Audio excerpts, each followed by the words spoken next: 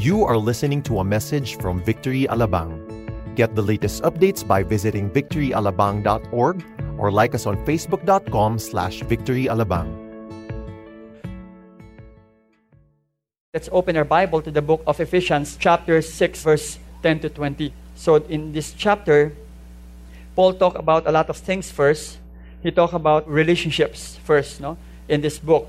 Because the book tried to talk about walking in love. This is starting with, of course, chapter 5 first.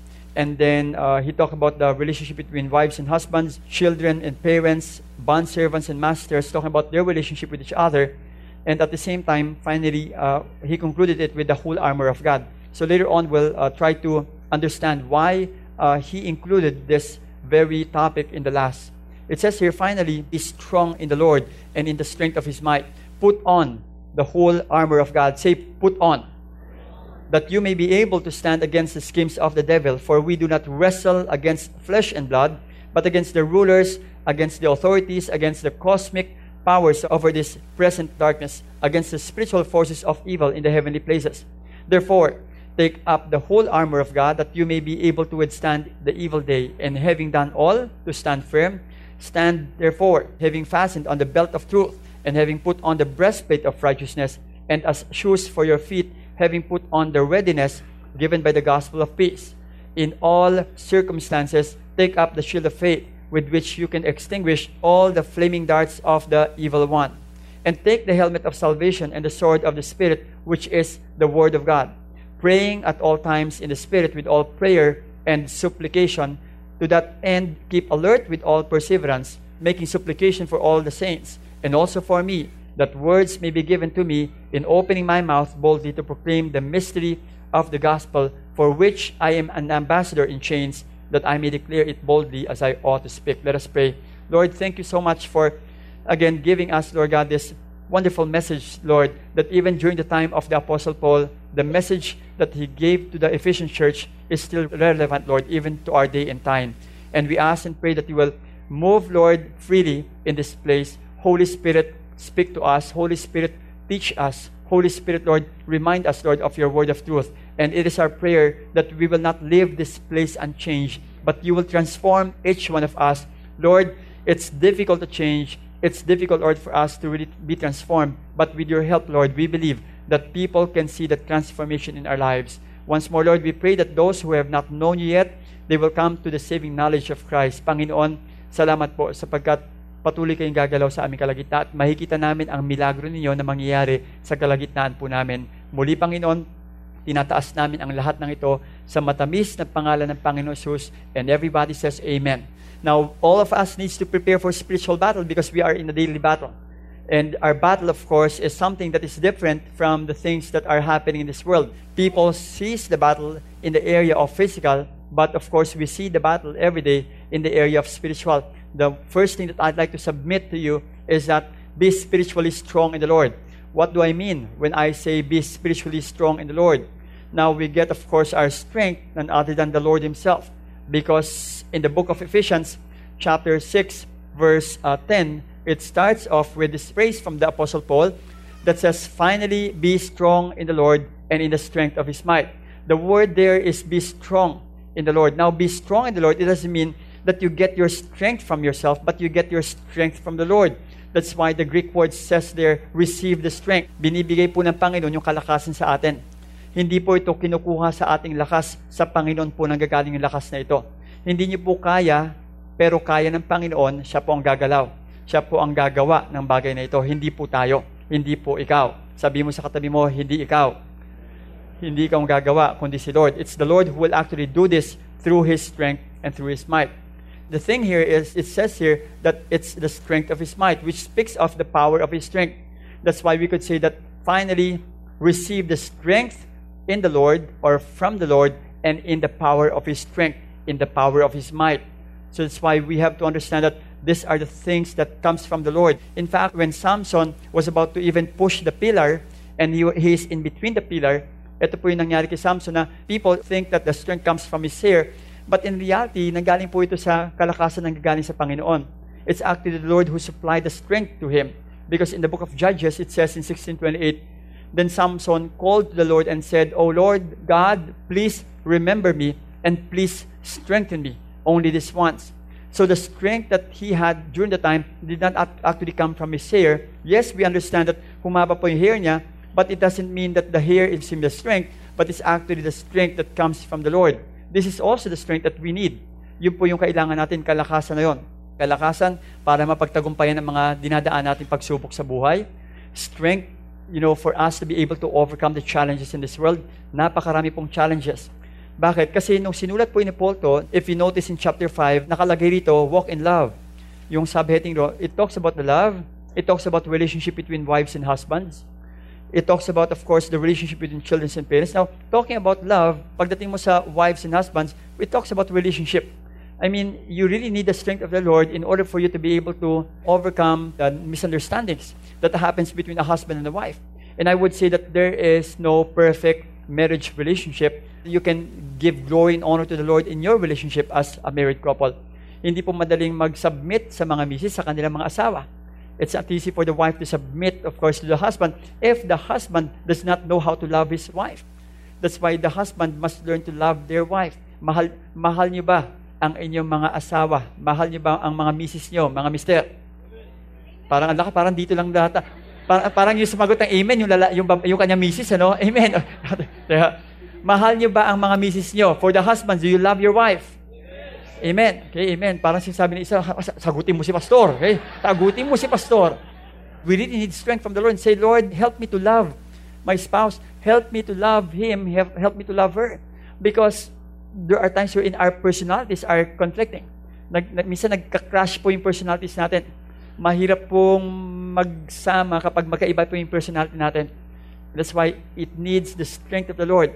It needs the strength of the Lord as well, even sa relationship po ng mga anak sa mga magulang. I mean, for the children and for the parents. Yung mga anak natin, kapag inisip nila, parang hindi mo ako naiintindihan. Kasi dahil sa iba yung panahon ninyo, kaysa sa panahon namin ngayon. Millennials na kami. Kayo, mga dati pa, okay? Kumbaga panahon nyo, lapu-lapu kayo eh. For the children, again, you need the strength of the Lord in order for you to really obey your parents. Because the Bible is clear, obey your father and mother, and you will live long in the land. Obey your parents, honor your father and your mother. And that's what the scripture says. You have to be reminded of that. Again, if you don't know how to obey your father and mother, then you need strength from the Lord and say, Lord, teach me and help me to obey my parents. The same thing also with the parents. It's difficult for us to sometimes talk to our children and listen to them. Mahirap po makinig ang mga magulang minsan sa mga anak. Ang palagi ng, sinasabi ng mga magulang ay, nileleksyonan nila palagi ang kanilang mga anak. Kaya nga sabi ng mga anak minsan, ayoko lang umattend na church. Bakit anak? Kasi nakarinig na ako ng sermon eh. Na-sermon na kasi ng magulang. Kaya magdo-double sermon pa raw sila. Kaya the point is that you have to, again, learn to listen also to your children. And that's also really a challenge for us parents. That's why we need strength that comes from the Lord. I would say that in this case, the same thing with the bondservants and masters. I mean, all the people who are serving in the company, in the offices, you have to also ask the strength from the Lord in order for you to really be able to follow, your boss. Hindi po madali, pero you get to ask, Lord, give me the strength, give me the grace to really follow them. And I would say that this is something that we need. That's why I would also even remind that this does not come from us, this comes from the Lord. And by the way, speaking of the children, you have young people who are attending here. Kung meron po kayong mga young people na nandito po na uma-attend, meron po tayong Saturday service wherein they could attend. And I would like to introduce to you si Kashay. Kashay, can you please stand up? Okay. Si Kashay po is one of our campus ministers. And you can just connect them with Kashay para si Kashay matulungan sila para po yung mga anak po natin ay magkaroon po ng pagkakataon na makarinig po ng talagang pang millennial po ng mga sermon message. Kaya baka po hindi makakonect sila sa pinag-uusapan natin dito. So, after the service, you can talk to Kashay and then ask her kung paano makakonect yung mga anak po niyo sa mga victory groups. So, we want your child also to even be connected to the groups that we have here. Okay, so thank you so much, Kashay. So, speak also of this, now put on the whole armor of God that you may be able to stand against the schemes of the devil. Now it says here, the word stand here means to make firm or to be established. Ibig sabihin, you don't move. Nandun ka. Okay? And you're not moving. Why? Because you are trying to defend something that is already yours. Remember, the battle has already been won by the Lord. I mean, we are not fighting from defeat. We are fighting from victory. We are already victorious. because Jesus Christ has won already that battle on the cross. The word schemes here also means that the deceits and the trickery of the enemy. So put on the whole armor that you may be able to stand, to make firm, or to be established against the trickery, against the deceits of the enemy, of the devil.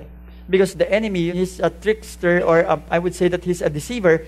Ang gagawin niya, talaga as in, lilinlangin niya ang bawat isa sa atin. Kahit na po Kristyano tayo, there's a tendency for the devil to even deceive us. He will try to deceive us and even question our salvation, question the promises of the Lord in our life. Totoo nga ba na talagang sinabi ni Lord ito? Sabi niya sa'yo, bibigyan ka ng trabaho, ba't hanggang ngayon wala ka pang trabaho?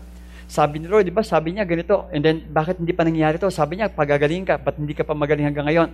Again, those are the deception of the enemy, and the enemy will try to do everything. Now, you have to understand that the enemy has already marked us. Meron pong plano, kung may plano si Lord sa atin, may plano rin ang kaaway sa atin. The enemy has a plan for us also. But of course, we understand that the plan of the Lord is much greater than the plan of the enemy. Do you believe that the plan of the Lord is much greater than the plan of the enemy?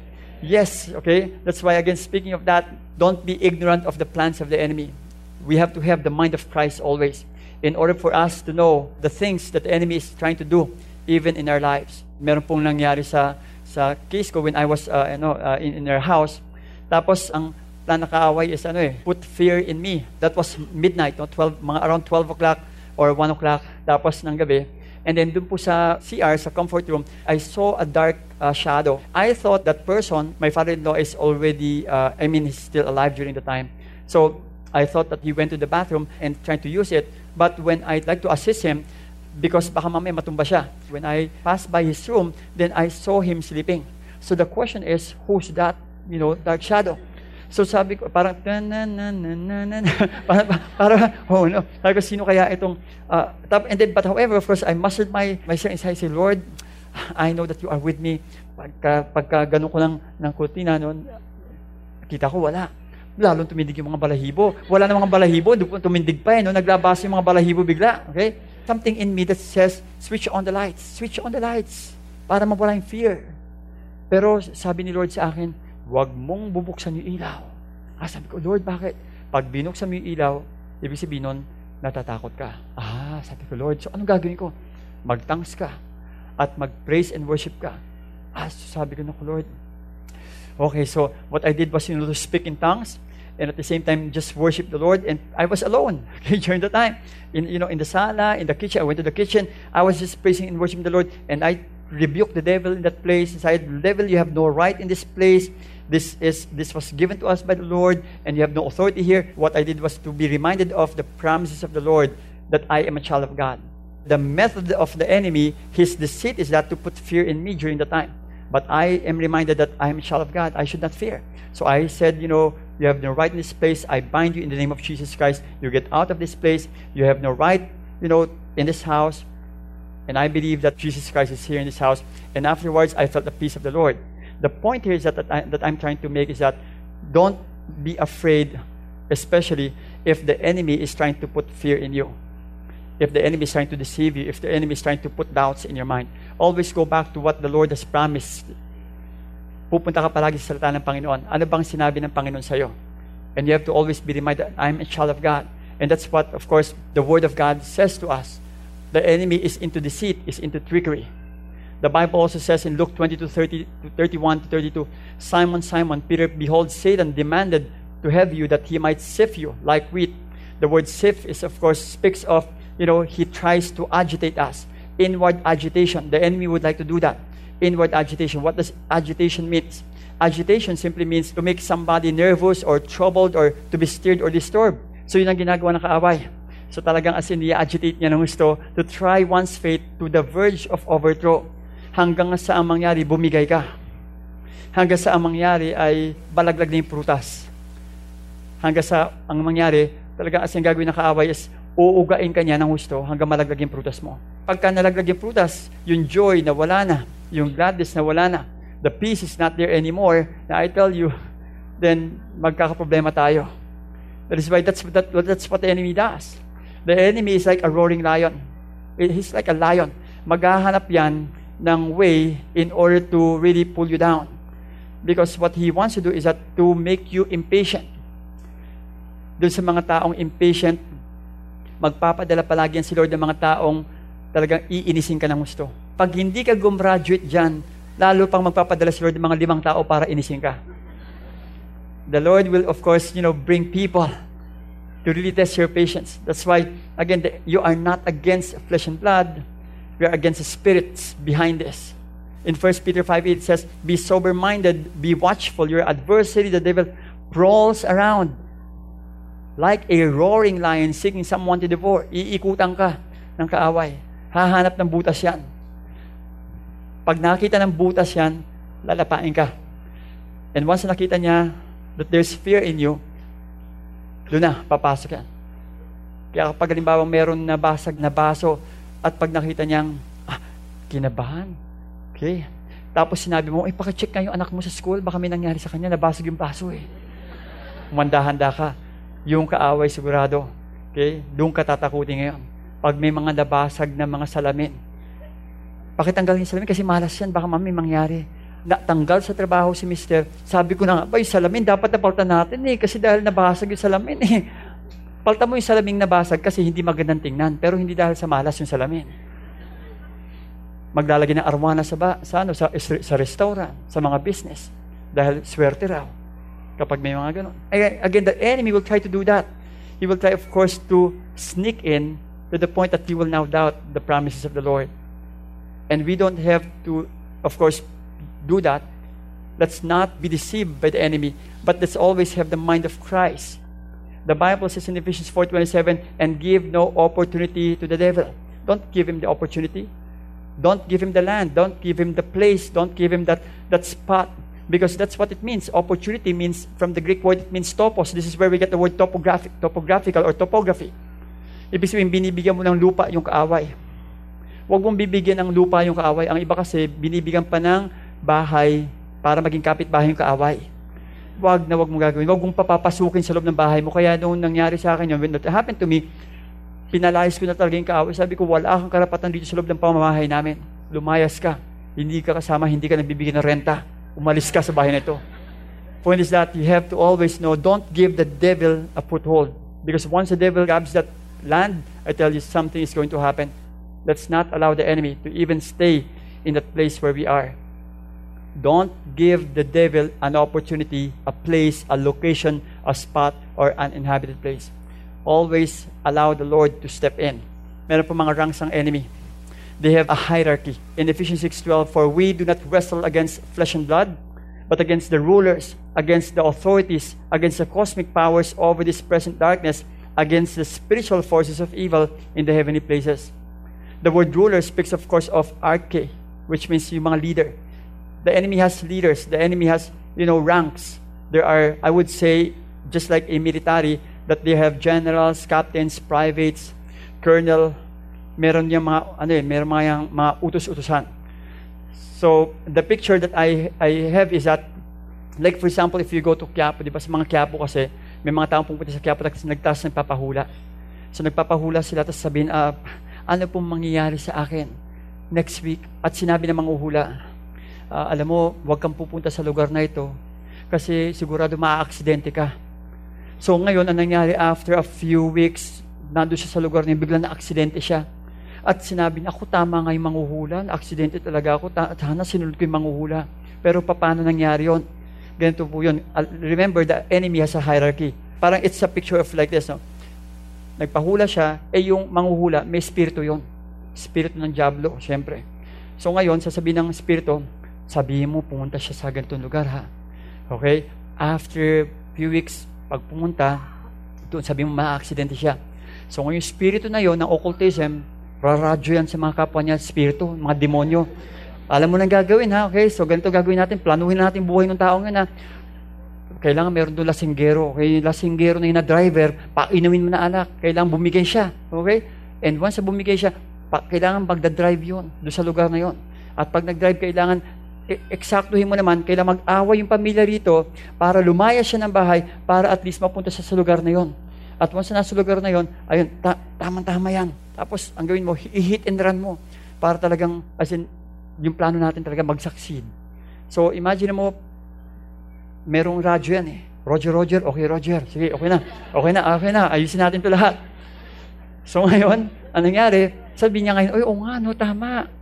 You have to understand that they have a scheme, they have a plan.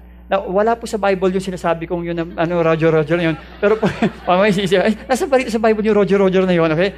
Hindi, okay, I hope na hindi niyo po, my point here is that it's like a hierarchy in the spiritual realm, especially sa mga demonic forces, meron po yun. If the Lord has a plan for us, that's why the enemy wants to really pull us down. May plano po ang kaway. Kaya don't even try to attempt to wrestle against flesh and blood. If that person is impatient to you, it's not about the person, it's about the spirit behind that person. Pero wag mo naman sabihin, alam mo, may spirito ka eh. Wag mo na sabihin yon. You just have to be reminded that I'm not against this person. I believe there is something in the spirit that is causing these things to happen. Your sickness, it's not about flesh and blood. That is why you have to, again, go back to the word and say, what is the word of the Lord saying? No, the Bible says that none of this disease will hurt me. In the name of Jesus Christ, you spirit, you have no right to put doubt in my mind. That is why, again, we have to, again, have the mind of Christ in this area. Be spiritually strong in the Lord. Maging matibay ka sa Panginoon, maging malakas ka sa Panginoon. Sabi mo sa katabi mo ulit, be spiritually strong. I-remind mo siya, be spiritually strong. Second is that be spiritually prepared in the Lord. Now, in this case, I would like to present to you, of course, the armor. And it says here in Ephesians 6:13, therefore take up the whole armor of God. Take up the whole armor of God that you may be able to withstand in the evil day and having done all to stand firm. Because you will stand firm. We will stand firm. The Bible speaks of this in the book of Romans. Sabi niya rito, the night is far gone, the day is at hand. So then let us cast off the works of darkness and put on the armor of light. But put on the Lord Jesus Christ and make no provision for the flesh to gratify its desire. Putting on the armor of God is like putting on Jesus Christ. That is why this is also, of course, a picture of Paul. Because Paul, when he was writing this, he's actually seeing a lot of Roman soldiers. Tinitingnan niya kung ano yung mga suot ng mga Roman soldiers. Ikaw ba naman nasa loob ng prison cell? Wala kang magawa. Walang Facebook roon. Kaya talagang titingnan mo talaga yung mga sundalo. Buti lang, the Lord inspired Paul to write these things para ma-observe niya yung lahat ng full regala of a Roman soldier in order for him to explain what the parts of a Roman soldier uniform is. Put on the Lord Jesus Christ is like putting on also the armor of light, which is the whole armor. Ephesians 6:14 first, explains to us, stand therefore having fastened on the belt of truth and having put on the breastplate of righteousness. The belt of truth, of course, holds the breastplate of righteousness. It also holds the sword. Without the belt of truth, it's impossible for us to really put on the breastplate of righteousness. Because pag wala yung belt of truth na yun, that tells us that we are righteous in Christ, then wala ang mangyari. We will doubt that we are righteous in the Lord. Who among you here could say that you are righteous? Sino rito ang makakapagsabing, ikaw ay banal at ikaw ay matuwid? Meron ba ritong banal at matuwid? Pwede bang itaas mo yung kamay mo at huwag kang magagaya ng ibang tao? Taas mo yung kamay mo, yung mga banal at matuwid dyan. Sige, taas mo yung kamay mo, huwag kang mahiya. Taas mo yung huwag yung ganoon talaga. If you are righteous, if you are holy, just, taas. Ayan, mabibilang na natin. Pero sino rito yung alam mong nakay Kristo ka? Taas yung kamay, mga nakay Kristo. Ayun, dumami, yung mga nakay Kristo. Alam niyo ba yung mga nakay Kristo, sila yung mga banal at matuwid. Ibig sabihin nun, hindi nakasalalay yung ating kabanalan at katuwiran sa mga ginagawa natin. Once you are in Christ, you are holy and righteous in Christ. Why? Because we have faith in Jesus Christ. Once you have faith in Jesus Christ, then you are made holy and righteous in the Lord. So therefore, tatanungin ko ulit, okay, huwag ka mag-alala, babawi ka. Sino rito ngayon alam mong banal ka at matuwid ka sa Panginoon? Taas ang kamay. Ayun, praise God, dumami. Yung mga iba, hindi nyo pa rin alam, mamaya, malalaman nyo. Okay? That's why, speak of John 7:17, it says here, sanctify them in the truth. Your word is truth. The word of God is truth. And speaking of the truth also, that's why the truth says that we are righteous. And speaking of the righteousness, it says that we have to put on the breastplate of righteousness. Why? Because the enemy will try to cast doubts on us. Are you really righteous? Are you really holy? Pero, Pastor, nagkakamali ako, nagkakasala ako. Bakit ganun banal pa rin ako? Yes, maaring nagkakasala at nagkakamali ka. The people will, of course, judge you based on the works that you are doing. Pero sa mata ng Panginoon, banal ka at matuwid ka sa standing ng Panginoon. Pero it doesn't mean na kapag halimbawang ikaw ay nagkasala, hindi ka na banal at hindi ka na matuwid sa harapan ng Panginoon. Kasi meron tinatawag tayo na practical righteousness.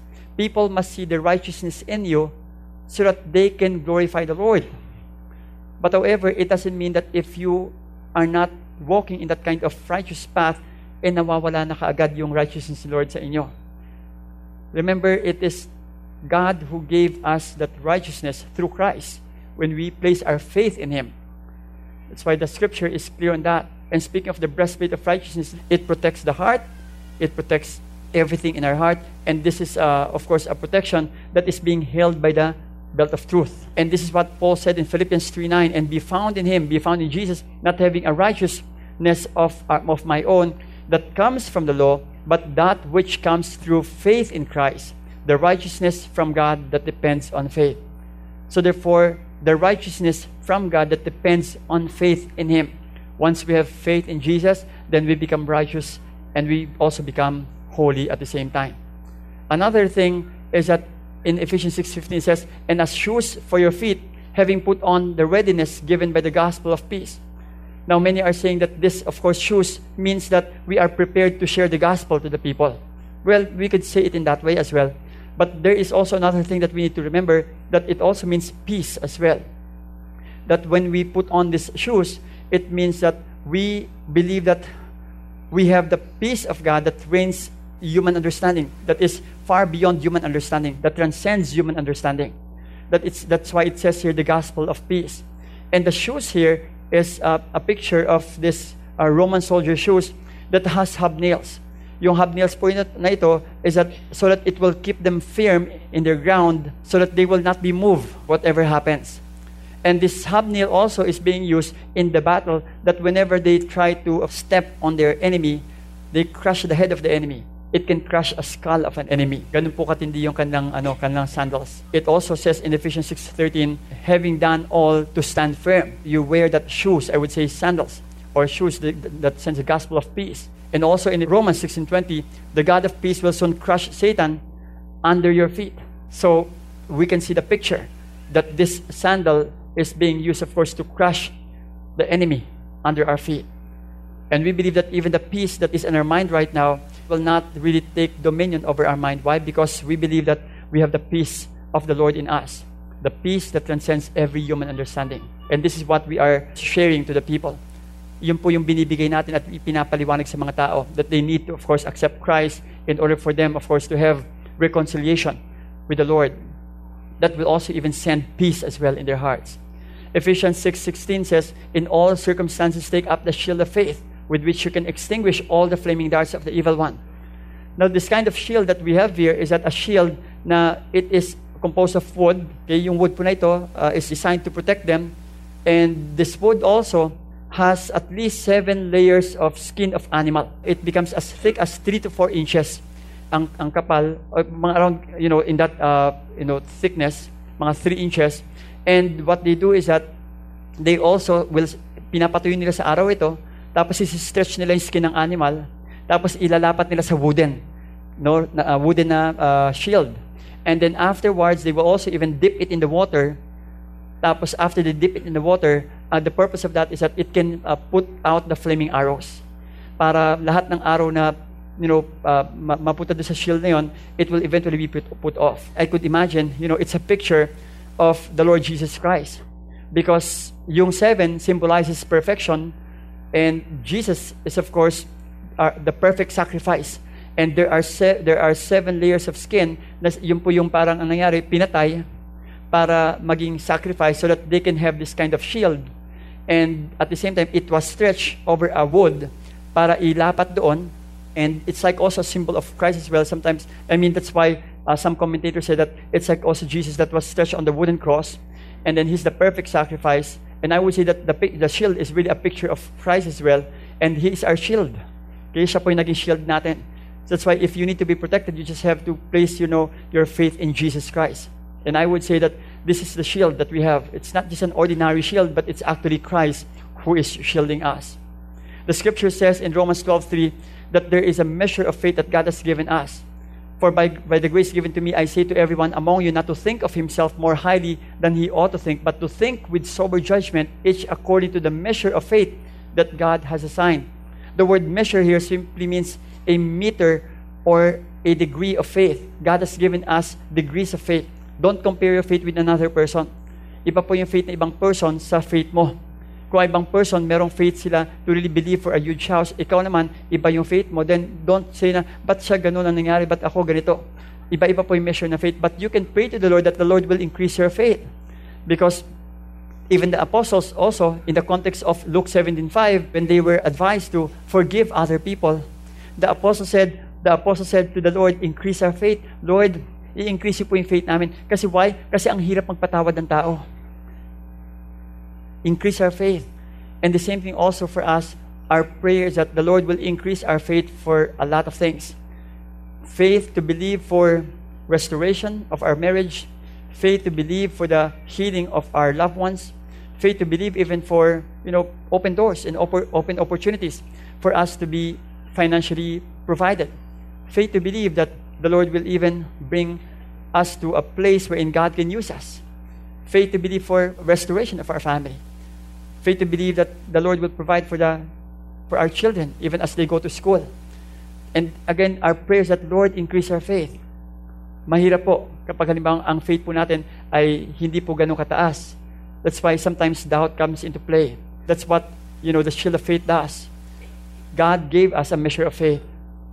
Let's pray that the Lord will increase our faith. Ephesians 6:17 says, and take the helmet of salvation and the sword of the Spirit, which is the sword of God. Now, the helmet of salvation covers, of course, the whole brain. Why? Because the enemy will try to put doubt in us.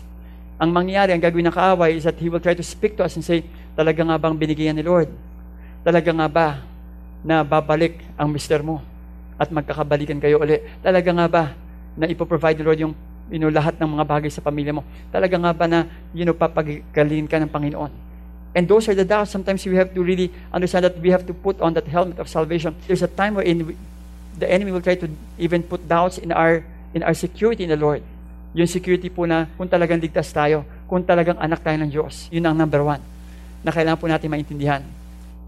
That's why in this case, this is also a picture of a dagger. It's a dagger like Machaira, and this is a two-edged sword. Now, speaking of the helmet, in Romans 14:5, that's why it says here, each one should be fully convinced in his own mind. Protect your mind. Are you convinced that you are saved? Are you convinced that you are a child of God? Are you convinced that the Lord has something in store for you for this year, 2018? Are you convinced that God can heal your disease and sickness? Are you convinced that God will restore your relationship? Are you convinced that God will bring up a godly children out of your generation? Are you convinced that God will open a door for you and for your family? Are you convinced that God will even bring you to another place wherein God will use you? It's really a battle. And the enemy will try to put doubts in you, in our minds. Don't be deceived, but let's always be alert and say, I believe that this is what the word says. That's why I'm not surprised why the helmet of salvation is connected with the sword as well. Because the sword also in Hebrews 4:12, for the word of God is living and active, sharper than any two-edged sword, piercing to the division of soul and of spirit, of joints and of marrow, and discerning the thoughts and intentions of the heart. Now notice that it says here, it is a two-edged sword, piercing to the division of soul and spirit and the body. Soul and spirit and body, kasi in joints and of marrow is actually part of the body. You can speak life to your spirit, you can speak life to your soul, you can speak life to your body using the word of the Lord. So I'm not surprised also why it's a two-edged sword. That's why Hebrews 4:12 says. And I would say that when the word of God is being used to strike a person, it will transform, of course, a person. Once the word of God offends you, it will bring transformation in your life. Don't offend a person by your words, but let that person be offended by the word of God, because when the word of God offends them, I tell you, there is transformation. Masakit po ang salita ng Panginoon, lalo na kapag halimbawang meron sinabi ang Panginoon tungkol sa ating mga buhay. Kapag sinabi ni Lord na, itigil mo na yan, yung live-in na yan. Hindi siya tama. Ang sakit, Lord, matagal na kami dito sa relasyon na ito. Mahal ko siya Mahal rin niya ako At saka isa pa, okay naman yung aming buhay. Okay nga sa mata ninyo, pero ang tanong, okay ba sa harapan ng Panginoon? Masakit, pero kailangan itama. Homosexuality is also one. May karelasyon ka, pero hindi man pala tama yung relasyon. babae sa babae, lalaki sa lalaki. You have to heed the word of the Lord. Lesbianism is not right. Homosexuality is not right. You have to make it right in the eyes of the Lord. It offends us, it hurts us, but then again, if we follow the word of the Lord, it will bring healing to our lives. Kapag halimbawang sinabi ni Lord na, I will provide for your needs, huwag mo ibaon yung sarili mo sa utang. Utang ka ng utang para ipambayad sa utang. Ang hirap nun. Always go back to the word of the Lord and say, Lord, provide for our needs. Call upon the Lord. Huwag kang tatawag sa mga nakamotor. Call upon the Lord. Call upon the Lord. Say, Lord, provide for our needs. Let's not depend on people. Huwag mong tatawagin palagi si mami at si daddy, at si mami at daddy ang provider mo palagi. Call upon the Lord. That's why, again, speaking of that, it offends us, but it transforms us. And last is that, be spiritually connected in the Lord. Be spiritually connected in the Lord. Praying at all times in the Spirit. You pray at all times in the Spirit with all prayer and supplication. Be sensitive to the Spirit's leading. Sometimes we need to be silent and be sensitive to where the Lord wants us to go and what the Lord wants us to pray. And just say, Holy Spirit, what do you want me to pray for? And sometimes, a few seconds of silence, the Holy Spirit will speak to us and say, pray for your marriage, pray for this missionary, pray for this nation, pray for your president, pray for your relative, or pray for your spiritual life. You just need to be sensitive. The Holy Spirit will be the one to remind you. Pray in the Spirit. Praying at all times in the Spirit with all prayer and supplication. To that end, keep alert with all perseverance, making supplication for all the saints. Meaning, the prayer should not only focus on you. Ang problema kasi minsan, nakatutok palagi sa atin. You pray always for you, for your need, for your provision. There's nothing wrong with that. Pero kapag nakasenter palagi sa iyong prayer, selfish prayer na po yun, kapatid. Kailangan ipag-pray naman natin ibang mga bagay kung saan po tayo nililid ng Holy Spirit na ipag-pray. That is why we are praying for our nation so for the prayer and fasting, we are going to pray also for our campuses as well. And we hope that our prayer should not be self-centered, but our prayer should always encompass a lot of things in our life. I'm not saying that you don't pray for yourself. You pray for yourself. That's why Paul said, pray at all times in the Spirit. But however, we also have to make supplication for all the saints and at the same time, pray for the leaders as well. Kaya nga sabi ni Paul, pray also for me. You pray for your leaders, spiritual leaders, that words may be given to me in opening my mouth boldly to proclaim the mystery of the gospel. Thank you for praying for us. Kung naalala niyo po kami whenever in your quiet time, if you remember us in your prayer, thank you so much for praying for us. Because whenever we stand here in front, we can actually feel, the answers to your prayer. That whenever we speak the very words of the Lord, it brings forth power at the same time. And the strength of prayer is that kapag sama-sama po tayo, the enemy cannot do anything. And this is what we call testudo. Kasi kaya siya testudo, kasi pagka naghiwa-hiwalay sila, matutusta sila sa kaaway. Kaya testudo, ibig sabihin sama-sama sila. Di ba? Ibig sabihin sama-sama sila, lalabas niyan, hindi sila kaya i-penetrate ng kaaway. This is a military tactic. Even a phalanx of army cannot overcome this kind of formation. This is what they call the tortoise formation. And even, the fiery arrows cannot actually, go inside. Because why? It cannot penetrate. Because this is a very, a good military strategy for them to be able to win the battle. The same thing also when we pray together, especially the shield of faith. The shield of faith there is actually connected with each other. Meron pong, connection sa bawat isa na hindi mo kayang ihiwalay. The same thing also goes, even if we combine our faith together, believing for a lot of things, not just for ourselves, but even for our nation, miracles can happen. Do you believe that miracles can happen when saints come together to pray for something? Miracles can happen. Are you expectant for this year, before the year ends, the Lord will answer our prayer? Do you believe that God is really going to answer your prayer? Yes, amen. I'm believing God for that. Naniniwala ako na kaya pong sagutin ng Panginoon ang ating mga panalangin if we join, in faith and in prayer. That is why, speaking of this in Ephesians 6:24, which I am an ambassador in chains, that I may declare it boldly as I ought to speak. And that's the answer of the Lord for the prayers of the saints for Paul. Meron pong istorya ng isang pastor. He's a pastor, and then yung pastor po na ito, I know probably you have heard this story already for some, but this pastor is praying, and then, he has a ministry along with his wife and his family. And now, something happened in their family. Lumayas po yung anak niyang babae. Yung anak niyang babae, umalis po, nagtanan. Nagtanan po ang kasama niya ay isang hindi believer. So, syempre, it really hurt them so much. Even the family. Imagine, tumatayo po siya sa harapan, nagmi-minister sa mga tao, pero mga tao hindi alam kung ano yung pinagdadaanan ng pastor. Kasi dahil sa talaga sugatan siya because of that. And how many years was that happening? 3 years, 3 taon. 3 taon na, tumatakbo ang sakit sa puso na habang nag-ministry ka, wala kang connection sa anak mo. I mean, the daughter didn't even call them. Wala. There's no way to connect with the daughter. After 3 years, the daughter went back home and nag-shave po yung pastor sa taas ng bahay nila. Sa second floor ng bahay nila. And then the wife went upstairs. Sabi niya doon sa asawa niya, yung anak mo nasa baba. Pero wag na wag mong pagsasabihan, wag na wag mong pagagalitan, at wag na wag kang magtataas ng boses. Manahimik ka. So he mustered, his strength and pray and say, Lord, help me. Just face my daughter without even condemning her. Because there's a tendency for him to, of course, condemn the daughter and say, ikaw kasi, bakit ka umalis? Hindi mo nangyari sa'yo. Pwede ka sana umalis, hindi nangyari to. There's a tendency for him to say that.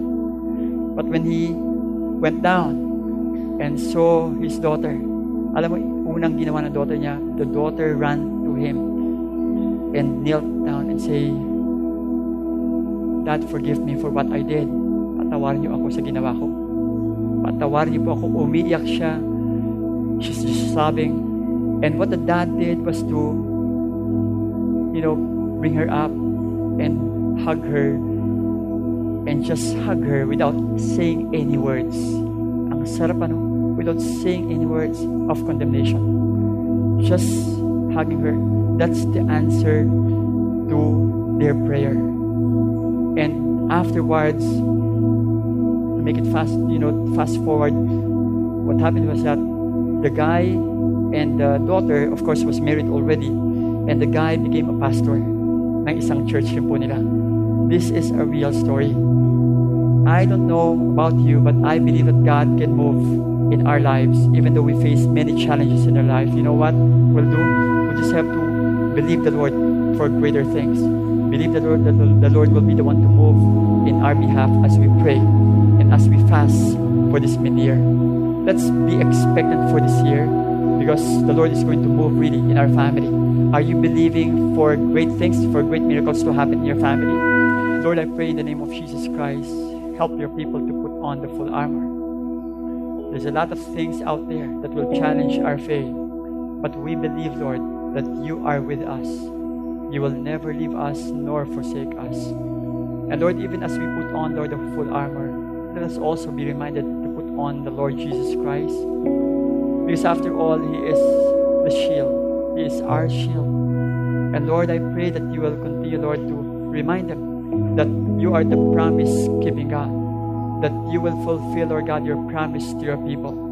For their family, for their job, for their work, for their healing, for their provision. Lord, fulfill, Lord God, those promises. And let it be aligned to your will and to your desire, Lord. Not about us, but it's about you, Lord Jesus Christ, in our lives. Thank you so much, Lord, for just blessing your people right now. Once more, Lord, truly that even as, Lord, we roll throughout this year and live our life for this year, Lord, may we see breakthroughs and miracles, Lord, that will happen in our lives, Lord, in our family, in our children, even to us as well. The glory, the praise, and the honor is yours in